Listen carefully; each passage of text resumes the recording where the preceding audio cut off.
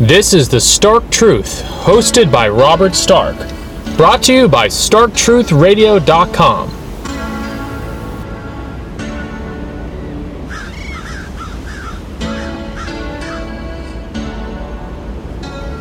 Robert Stark is an American journalist and political commentator. You can listen to his podcast at www.StarkTruthRadio.com.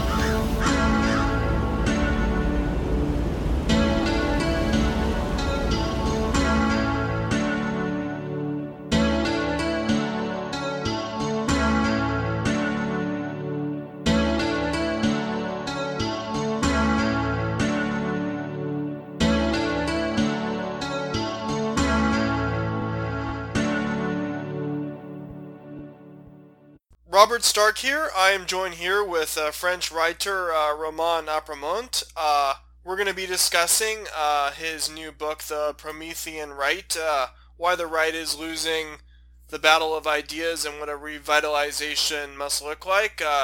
Romain, great speaking with you, and I'm also joined here with Francis Nally, who's going to be co-hosting.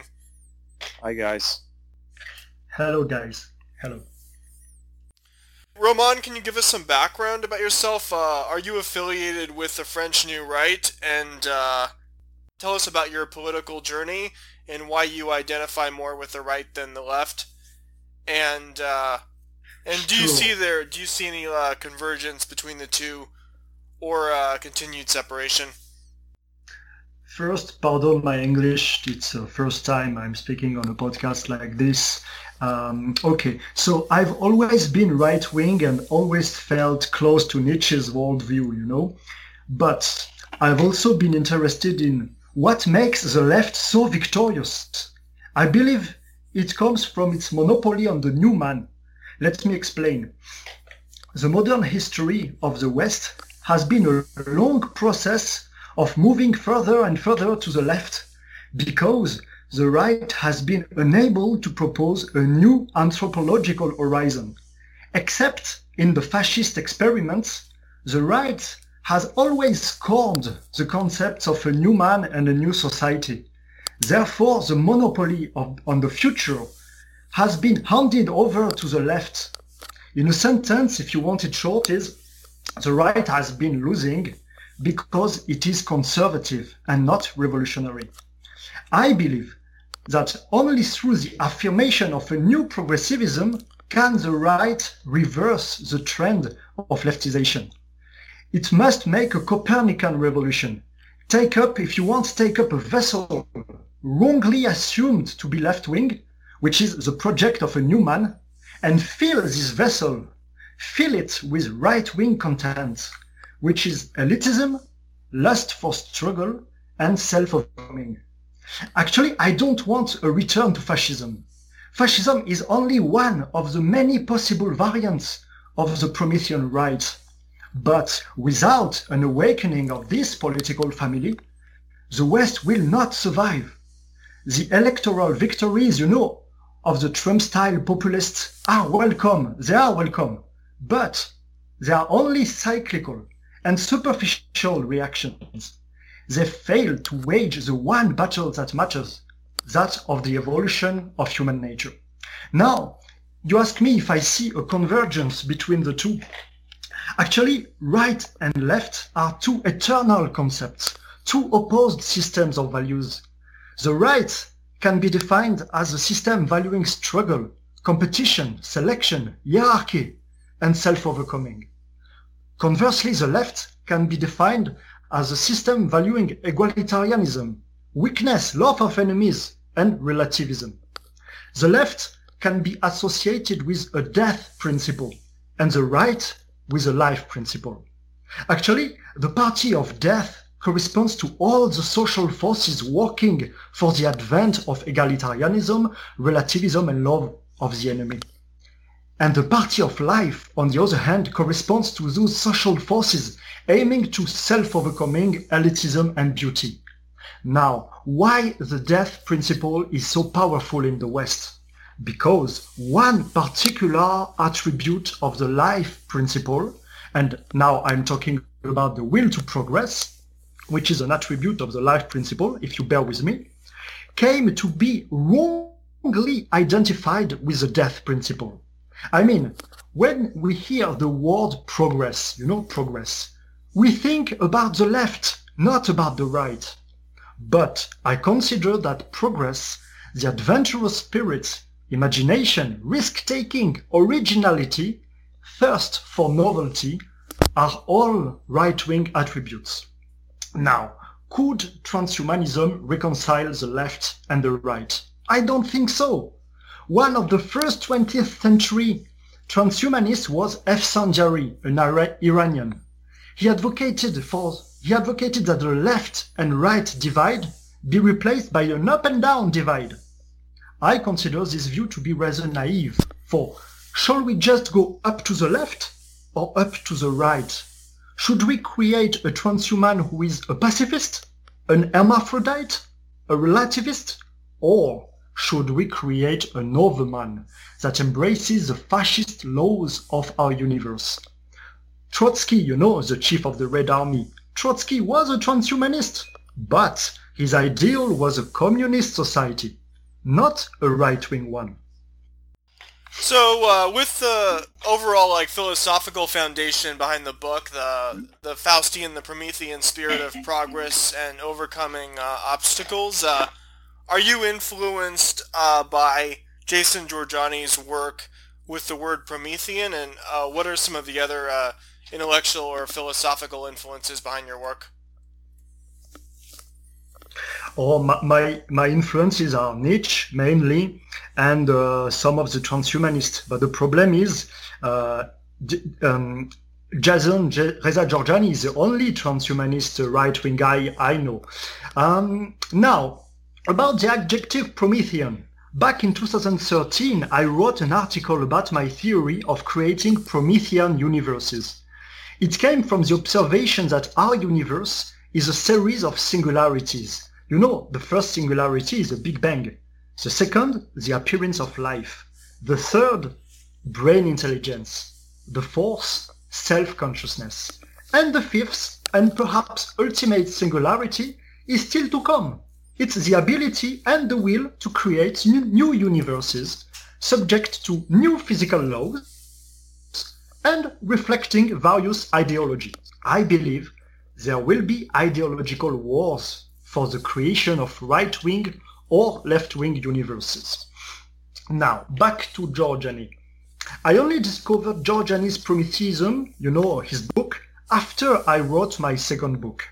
After I published it, actually I edited the very end of my introduction with a reference to Giorgiani when I write, quote, Heidegger said that in our postmodern era, only a God can save us.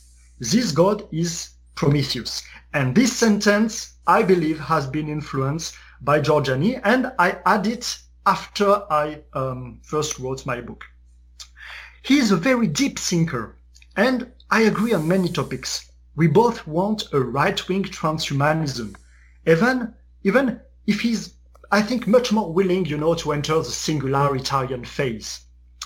But we also have differences, and I will prefer to focus on these differences because it's more interesting. First, we don't have the same worldview. He's agnostic. He believes we have to break free from this world, created or at least manipulated by the archons. The simulation hypothesis is interesting. I'm not too far from believing in it, but I don't believe our simulation is controlled by some superior and malevolent entities. I am an idealist. I find the worldview of Bernardo Kastrup very appealing. He's a philosopher influenced by Schopenhauer. Reality is all mental, and individuals are dissociated altars within mind at large, like dissociated personalities in people suffering from dissociated identity disorders. Multiple personality disorders. It's a good image for our universe, our reality. Yeah, So therefore, we can't create consciousness by simulating it, nor can we create truly conscious AIs. Living organisms are merely the images of dissociated altars of mind at large. Therefore, creating consciousness means to create life, not simulated. And it means actually mastering abiogenesis.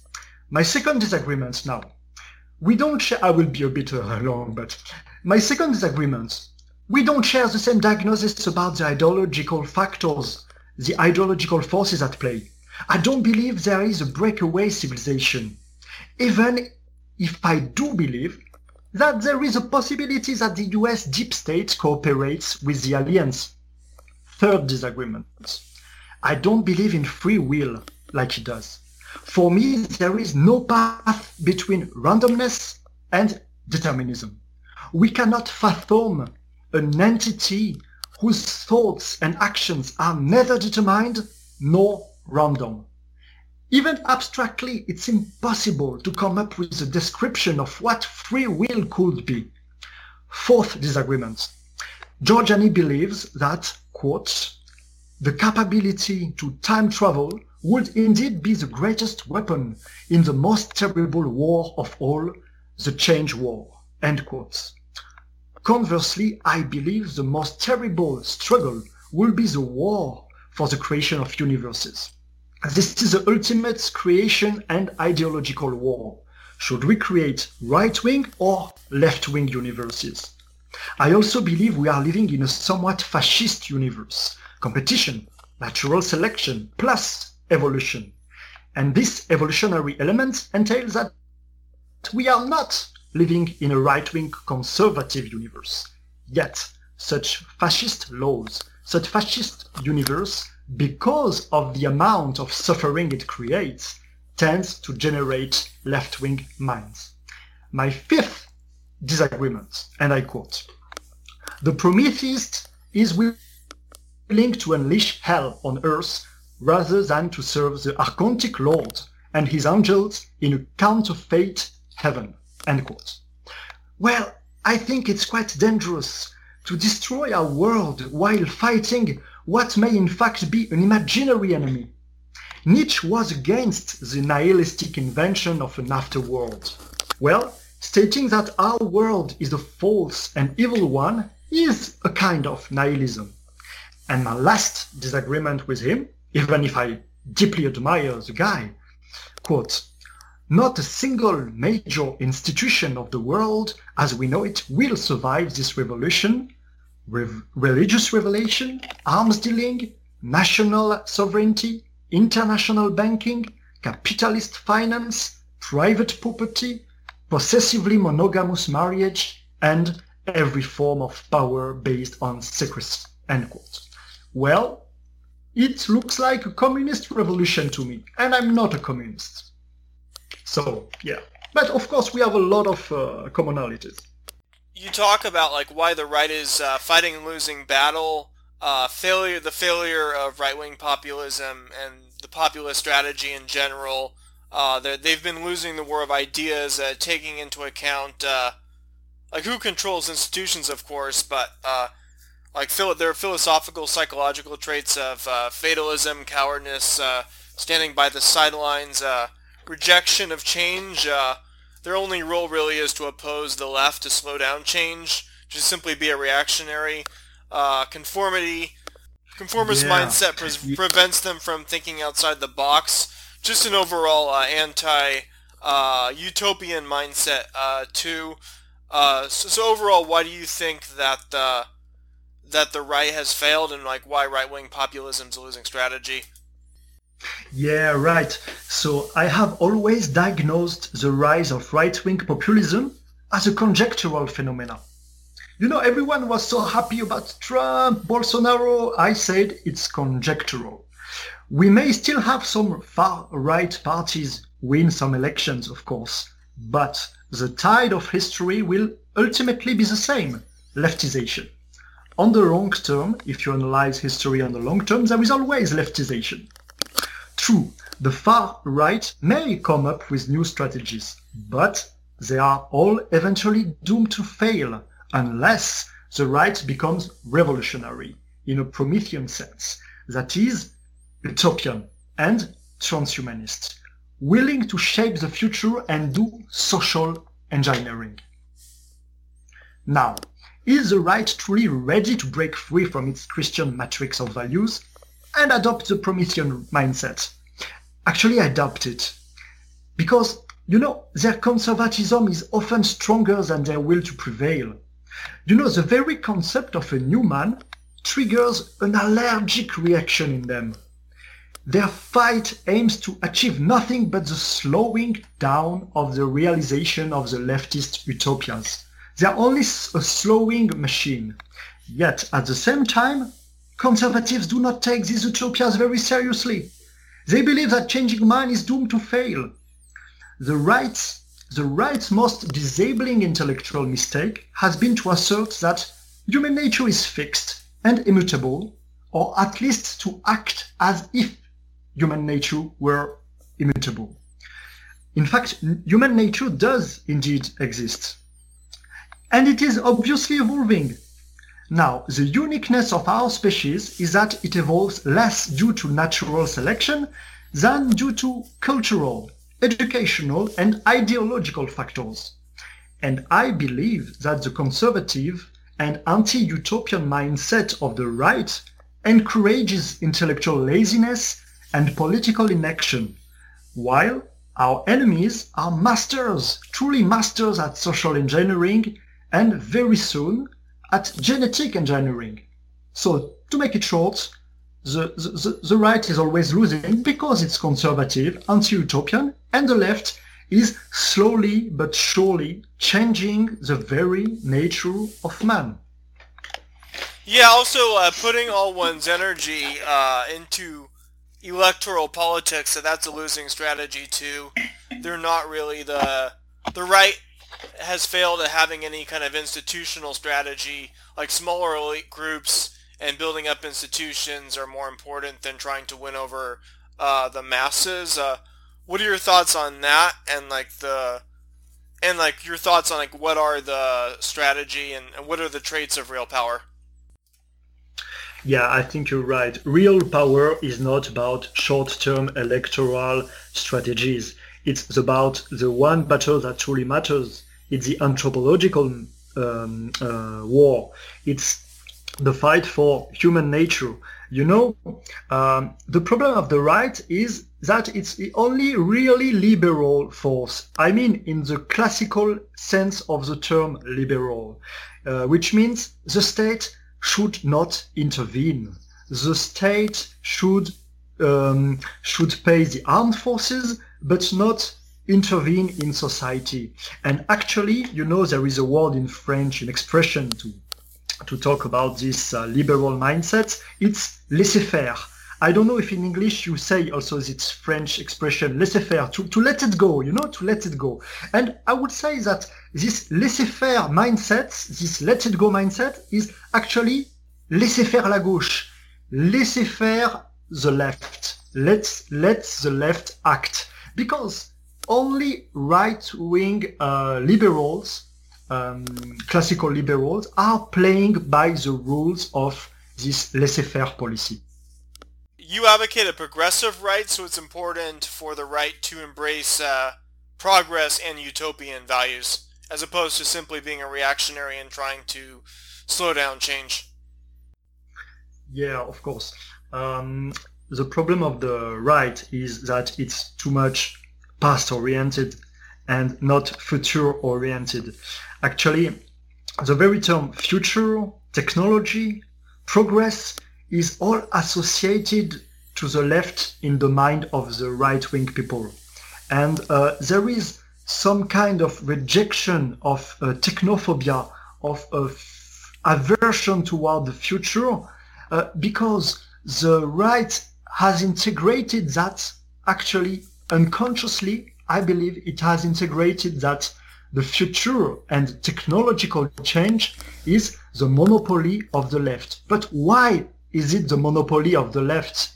Because the right has jettisoned, abandoned the future, abandoned technology, viewed it as an enemy, and therefore, very naturally, technology and the future has become the playground of the left, if you know. And also the importance of embracing radical creativity And just looking at periods in history, like the Renaissance, like periods of such intense innovation and creativity that went beyond just antiquity and how the culture has become stagnant now.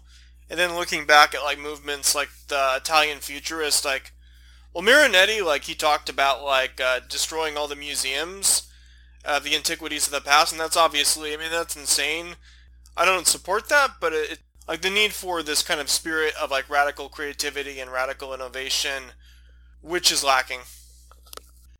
Yeah, true. What is good about the Renaissance is that it is not taking the past as a model. We cannot do better.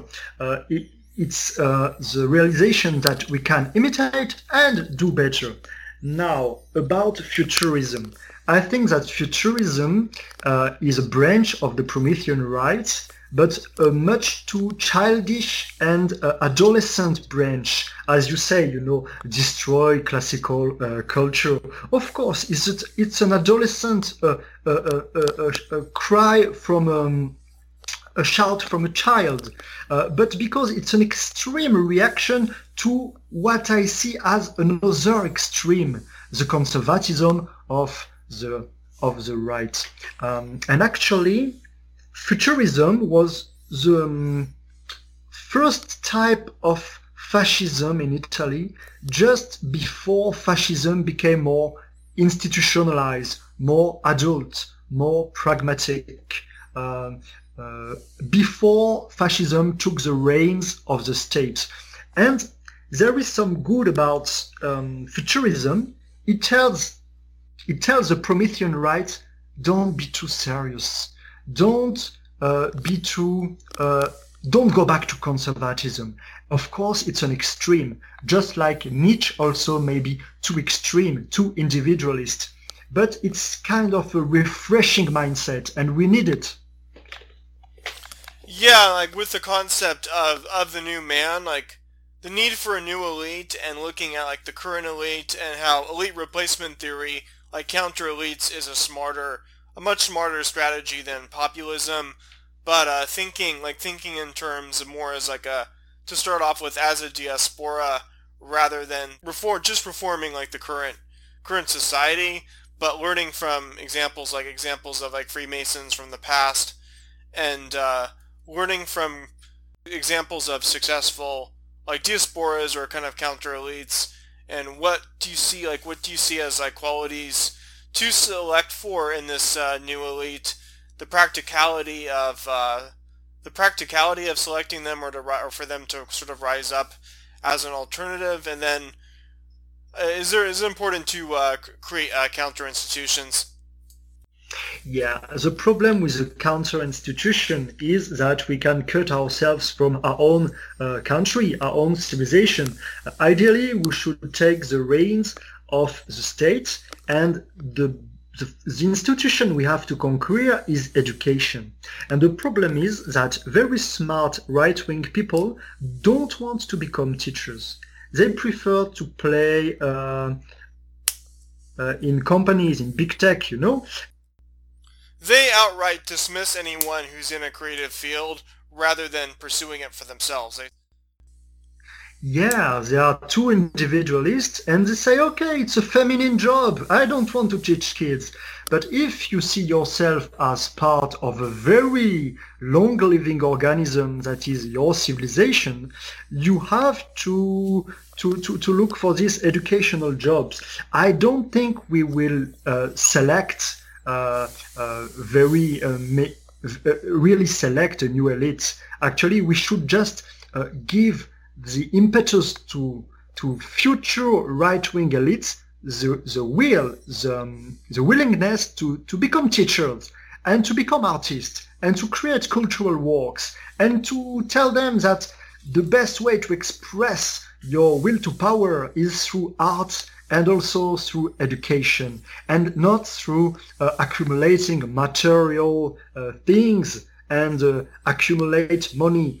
Money is just a means to influence society, which is the very definition of power for me is to shape the future and to shape the moral, to shape the ideology. Yeah, you know. So my concern is that communism or the left likes to focus on economic classes rather than racial. And often they will criticize that fascism is capitalism in decay. How would a Promethean right struggle against capitalism, or does it see creating an entire different economic system or abandoning it? It's a very tough question, and I don't deal with it extensively or in my book, actually. I'm not against capitalism. I think it's the best system to create value.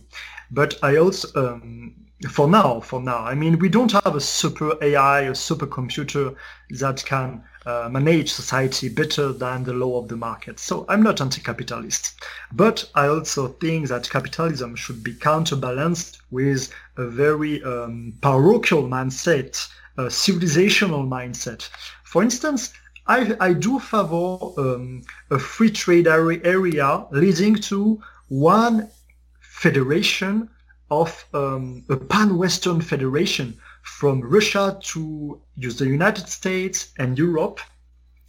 And when we will become totally, really transhuman, maybe we won't need capitalism anymore. But I don't think that, what is the alternative of capitalism? It's state-centered, an economy managed by the state. And we have the proof.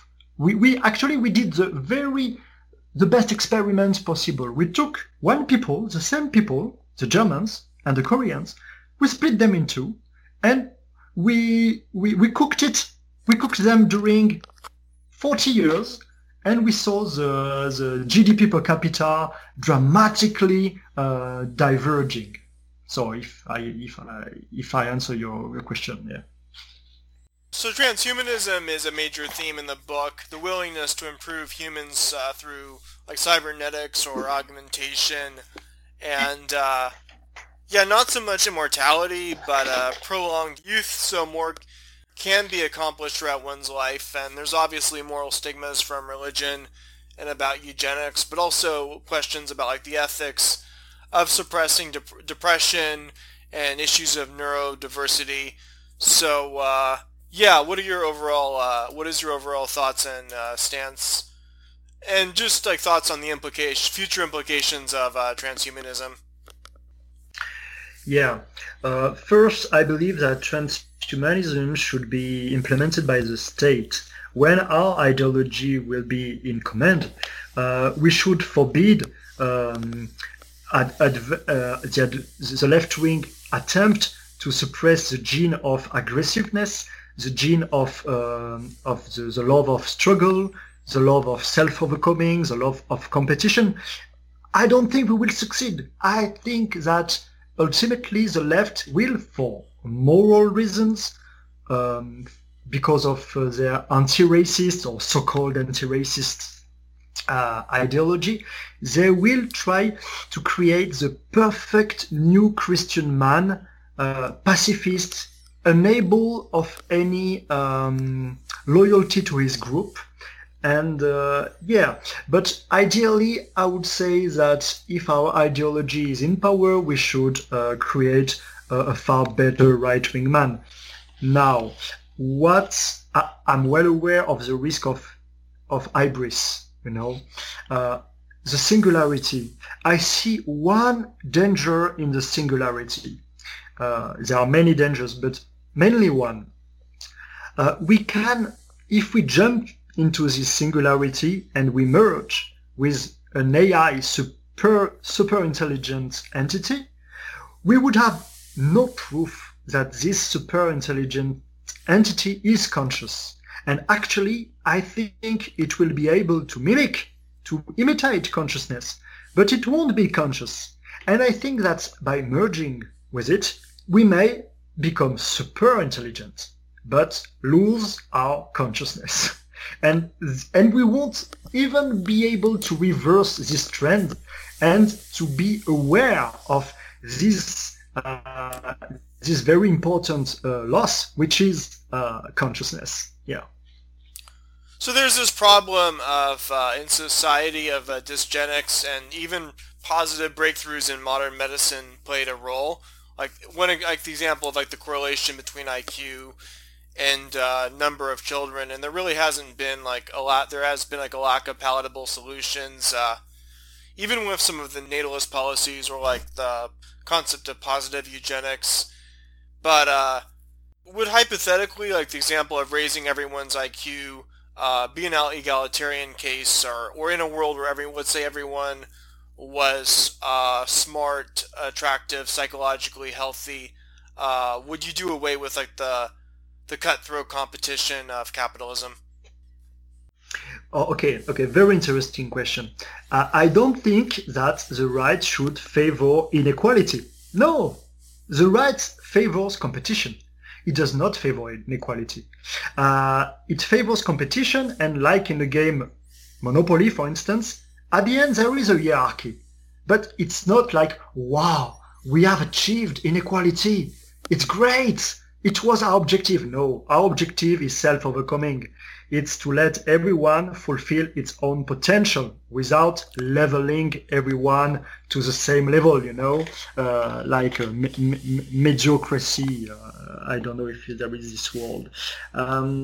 So if we rise the average level of IQ, great. There will still be competition. There will still be hierarchy. There will still be inequalities because nobody will be a clone.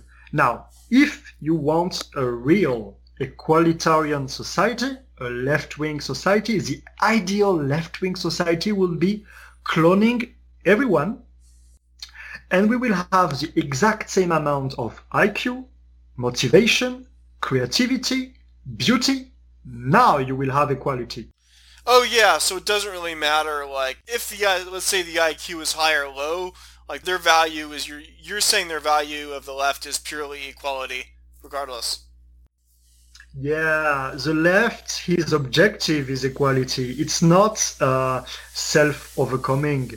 It's not productivity. It's not more. It's more equal, And the right, it's the reverse. It's to improve the results, not to have all the actors, all the agents at the same level, Yeah.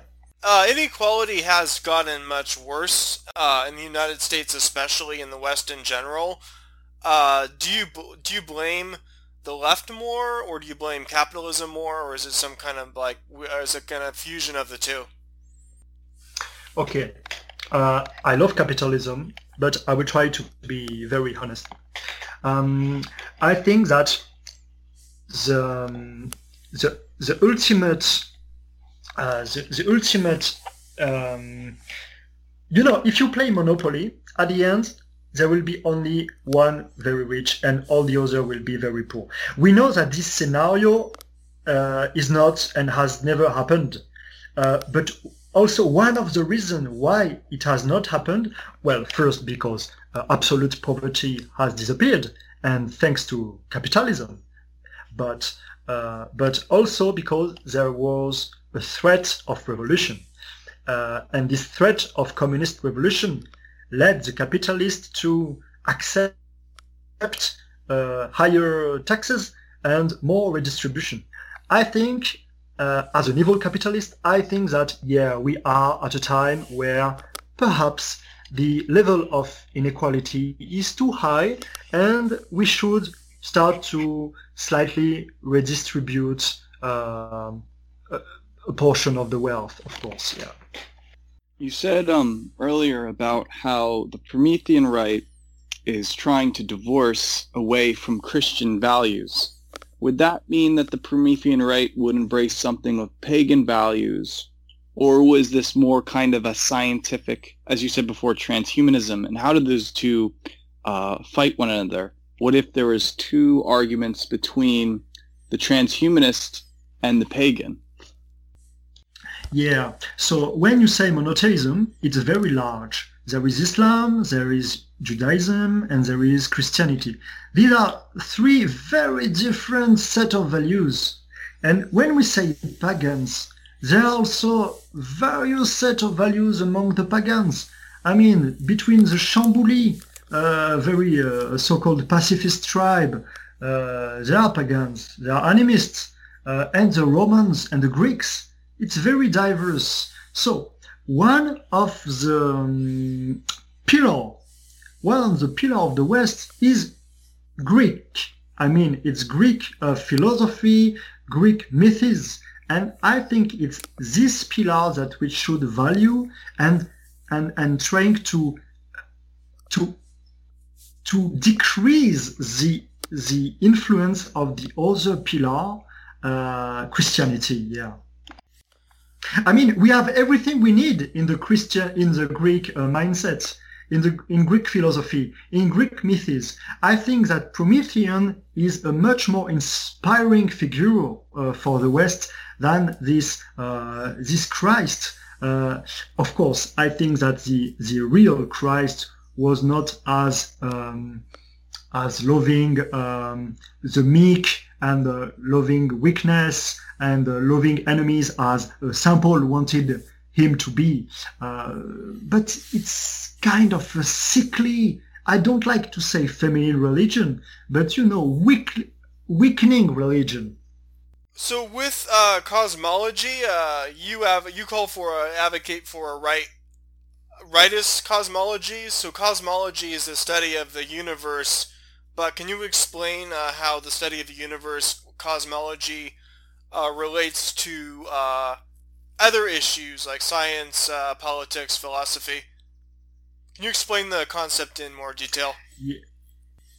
Yeah, I think that, there is a theory in science among some physicists that we may be able to create some universe in a laboratory. It's called cosmic artificial selection. It's derived from the theory of Lee-Smolin, cosmic natural selection. So creating a universe in a literal sense, or are you talking about like a simulation? Oh no, a real universe. Yeah, actually it's only a theory, of course, but it's not a philosophical theory, it's a scientific theory, and I believe that the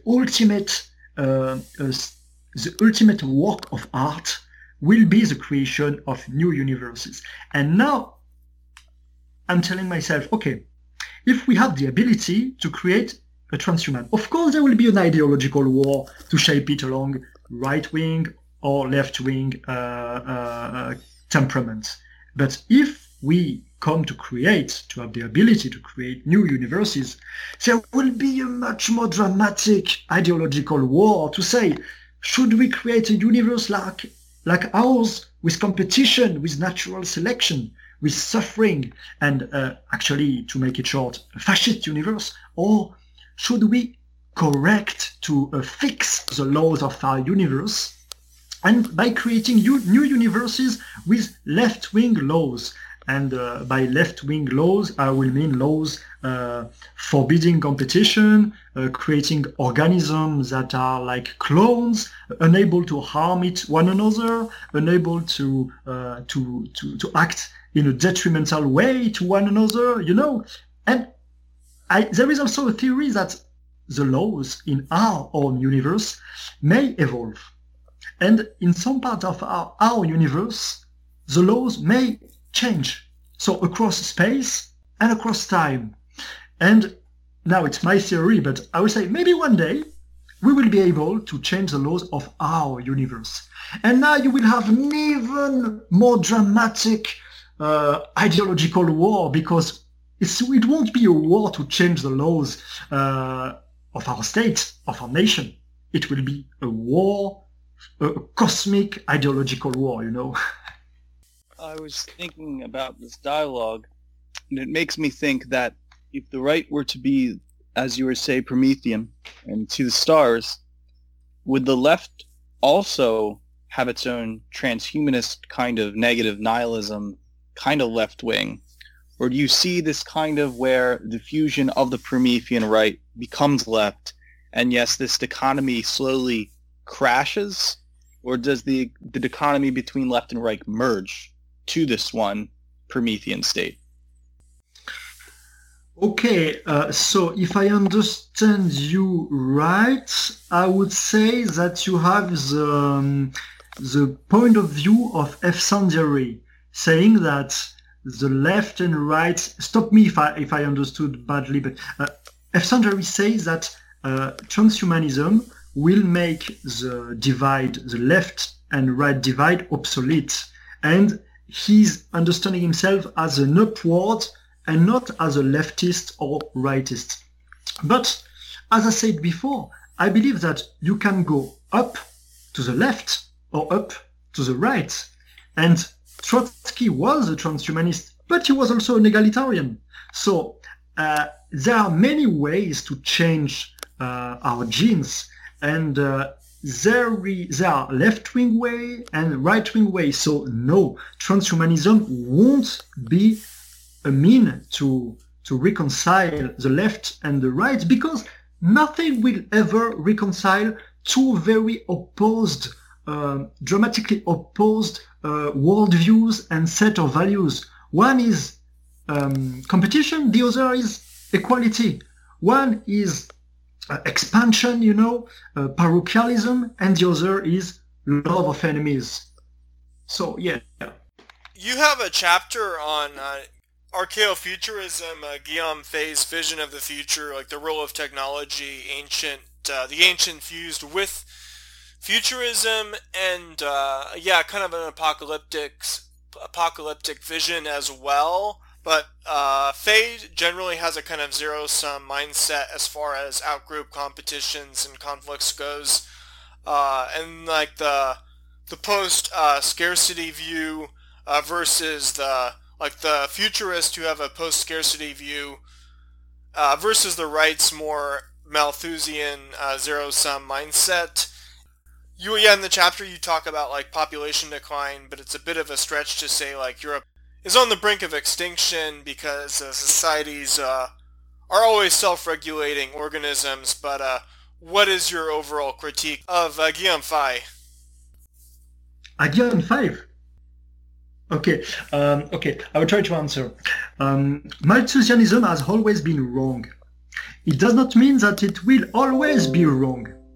I think that there will be a point where we cannot sustain ourselves on Earth if we keep growing, but the world population will stop growing. Now, the real problem is not demography, it's great replacement. It's that immigration, non-European immigration, is replacing our population in the West. Now, I don't see Europeans without immigration, and Japanese without immigration. I don't see them as threatened by disappearance, of course, because the society will feel that if it continues to shrink, it will disappear. So, of course, and we can see it in many countries, like Japan. Actually, it has been 5 years that the demography is slightly increasing. In Russia, it's the same. In Eastern Europe, it's the same.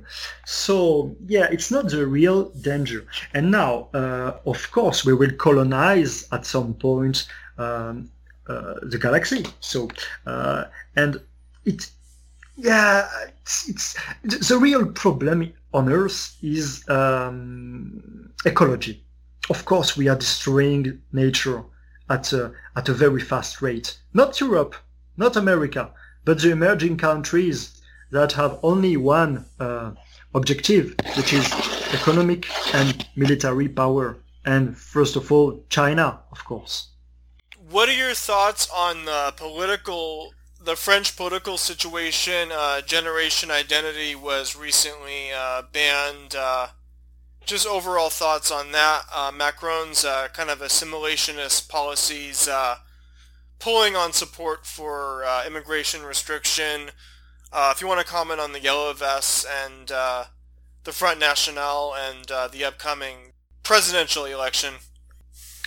Okay, I'm a bit cut from immediate politics. Okay, but of course I can answer. So first, the National Front. It will never win. Why? Because it does not depend on its strategy. It will never win because since the First World War, the French people does not like war anymore, and he's very fearful of civil war, or I mean an international fight. With especially the radical Muslim population. It's very afraid of that. So the French people will never elect Marine Le Pen. The only scenario where she can win is if at the second turn of the election, there is the extreme left, the far left, and the far right. Mélenchon and Marine Le Pen. And now maybe there is a 40% chance of her winning, but I don't believe in it. So now for the yellow vests, there has been two timing. The first yellow vests were kind of right wing. They wanted less tax, and a significant portion of them were also anti-immigration, but the right has been very bad at handling this movement, and it has been taken over by the left. So the second yellow vest were much more anti-capitalist and not only anti-taxation, And they did not talk anymore about anti-immigration stance, Now I don't remember your third question. It was about Macron and immigration. Yeah, Macron and kind of more assimilationist type policies, and then also the banning of generation identity. Okay, so assimilation. Assimilation has been the tradition of France for a long time, and of course we used to take the Canadian and American in the English way, which is multiculturalism. So when Macron is talking about assimilation, it's just a discourse, just to prepare the new election. Of course, he won't take any real measure to assimilate the new people. Before 1993, French people, newborn, could not have a non-French name. All had to get a French name. So this was a very concrete measure, assimilationist measure. So when you talk about assimilation, okay, just words, it's nothing. And Macron has said very leftist and multiculturalist things, such as there is no French culture, and he also said some right-wing things just to be elected. Now, the banning of Génération Identitaire, yeah, it's just the same movement. After the defeat of Trump, there has been an onslaught against the right, and he just said, okay, the time is right to ban this anomaly, this chronological anomaly. How can we have a group in our own soil preaching white identity? And of course, I was asking myself all these years, how can it survive? And the only reason why Génération Identitaire have survived this long is because the left and the liberals, like Macron, need fascism, or so-called fascism, because of course Génération Identitaire is not fascist, it's just identitarian conservative. They are needed. And I said, I'm asking myself, all this onslaught against books on Amazons, it's starting, but at some point they will stop censoring them because they need the fascist figure, Romain, we're close to the end of the show. Do you have anything else you'd like to add about any of these topics? And do you want to plug your book, like where the audience can find it, and any other projects that you have? Yeah, sure. So my book in French is on Amazon, and my book in English is also on Amazon. So it's not very expensive. It's like $11, I would say, and €9. I'm gaining only like $3 per book, so it's cheap. And no, I think we covered a lot of topics. It has been a very, very interesting interview, very interesting questions and exchange, and I'm so grateful, guys. Romain, it's been a great show, and thanks for being on, and also thanks, Francis Nally. Thank you, guys. Thank you. Thank you.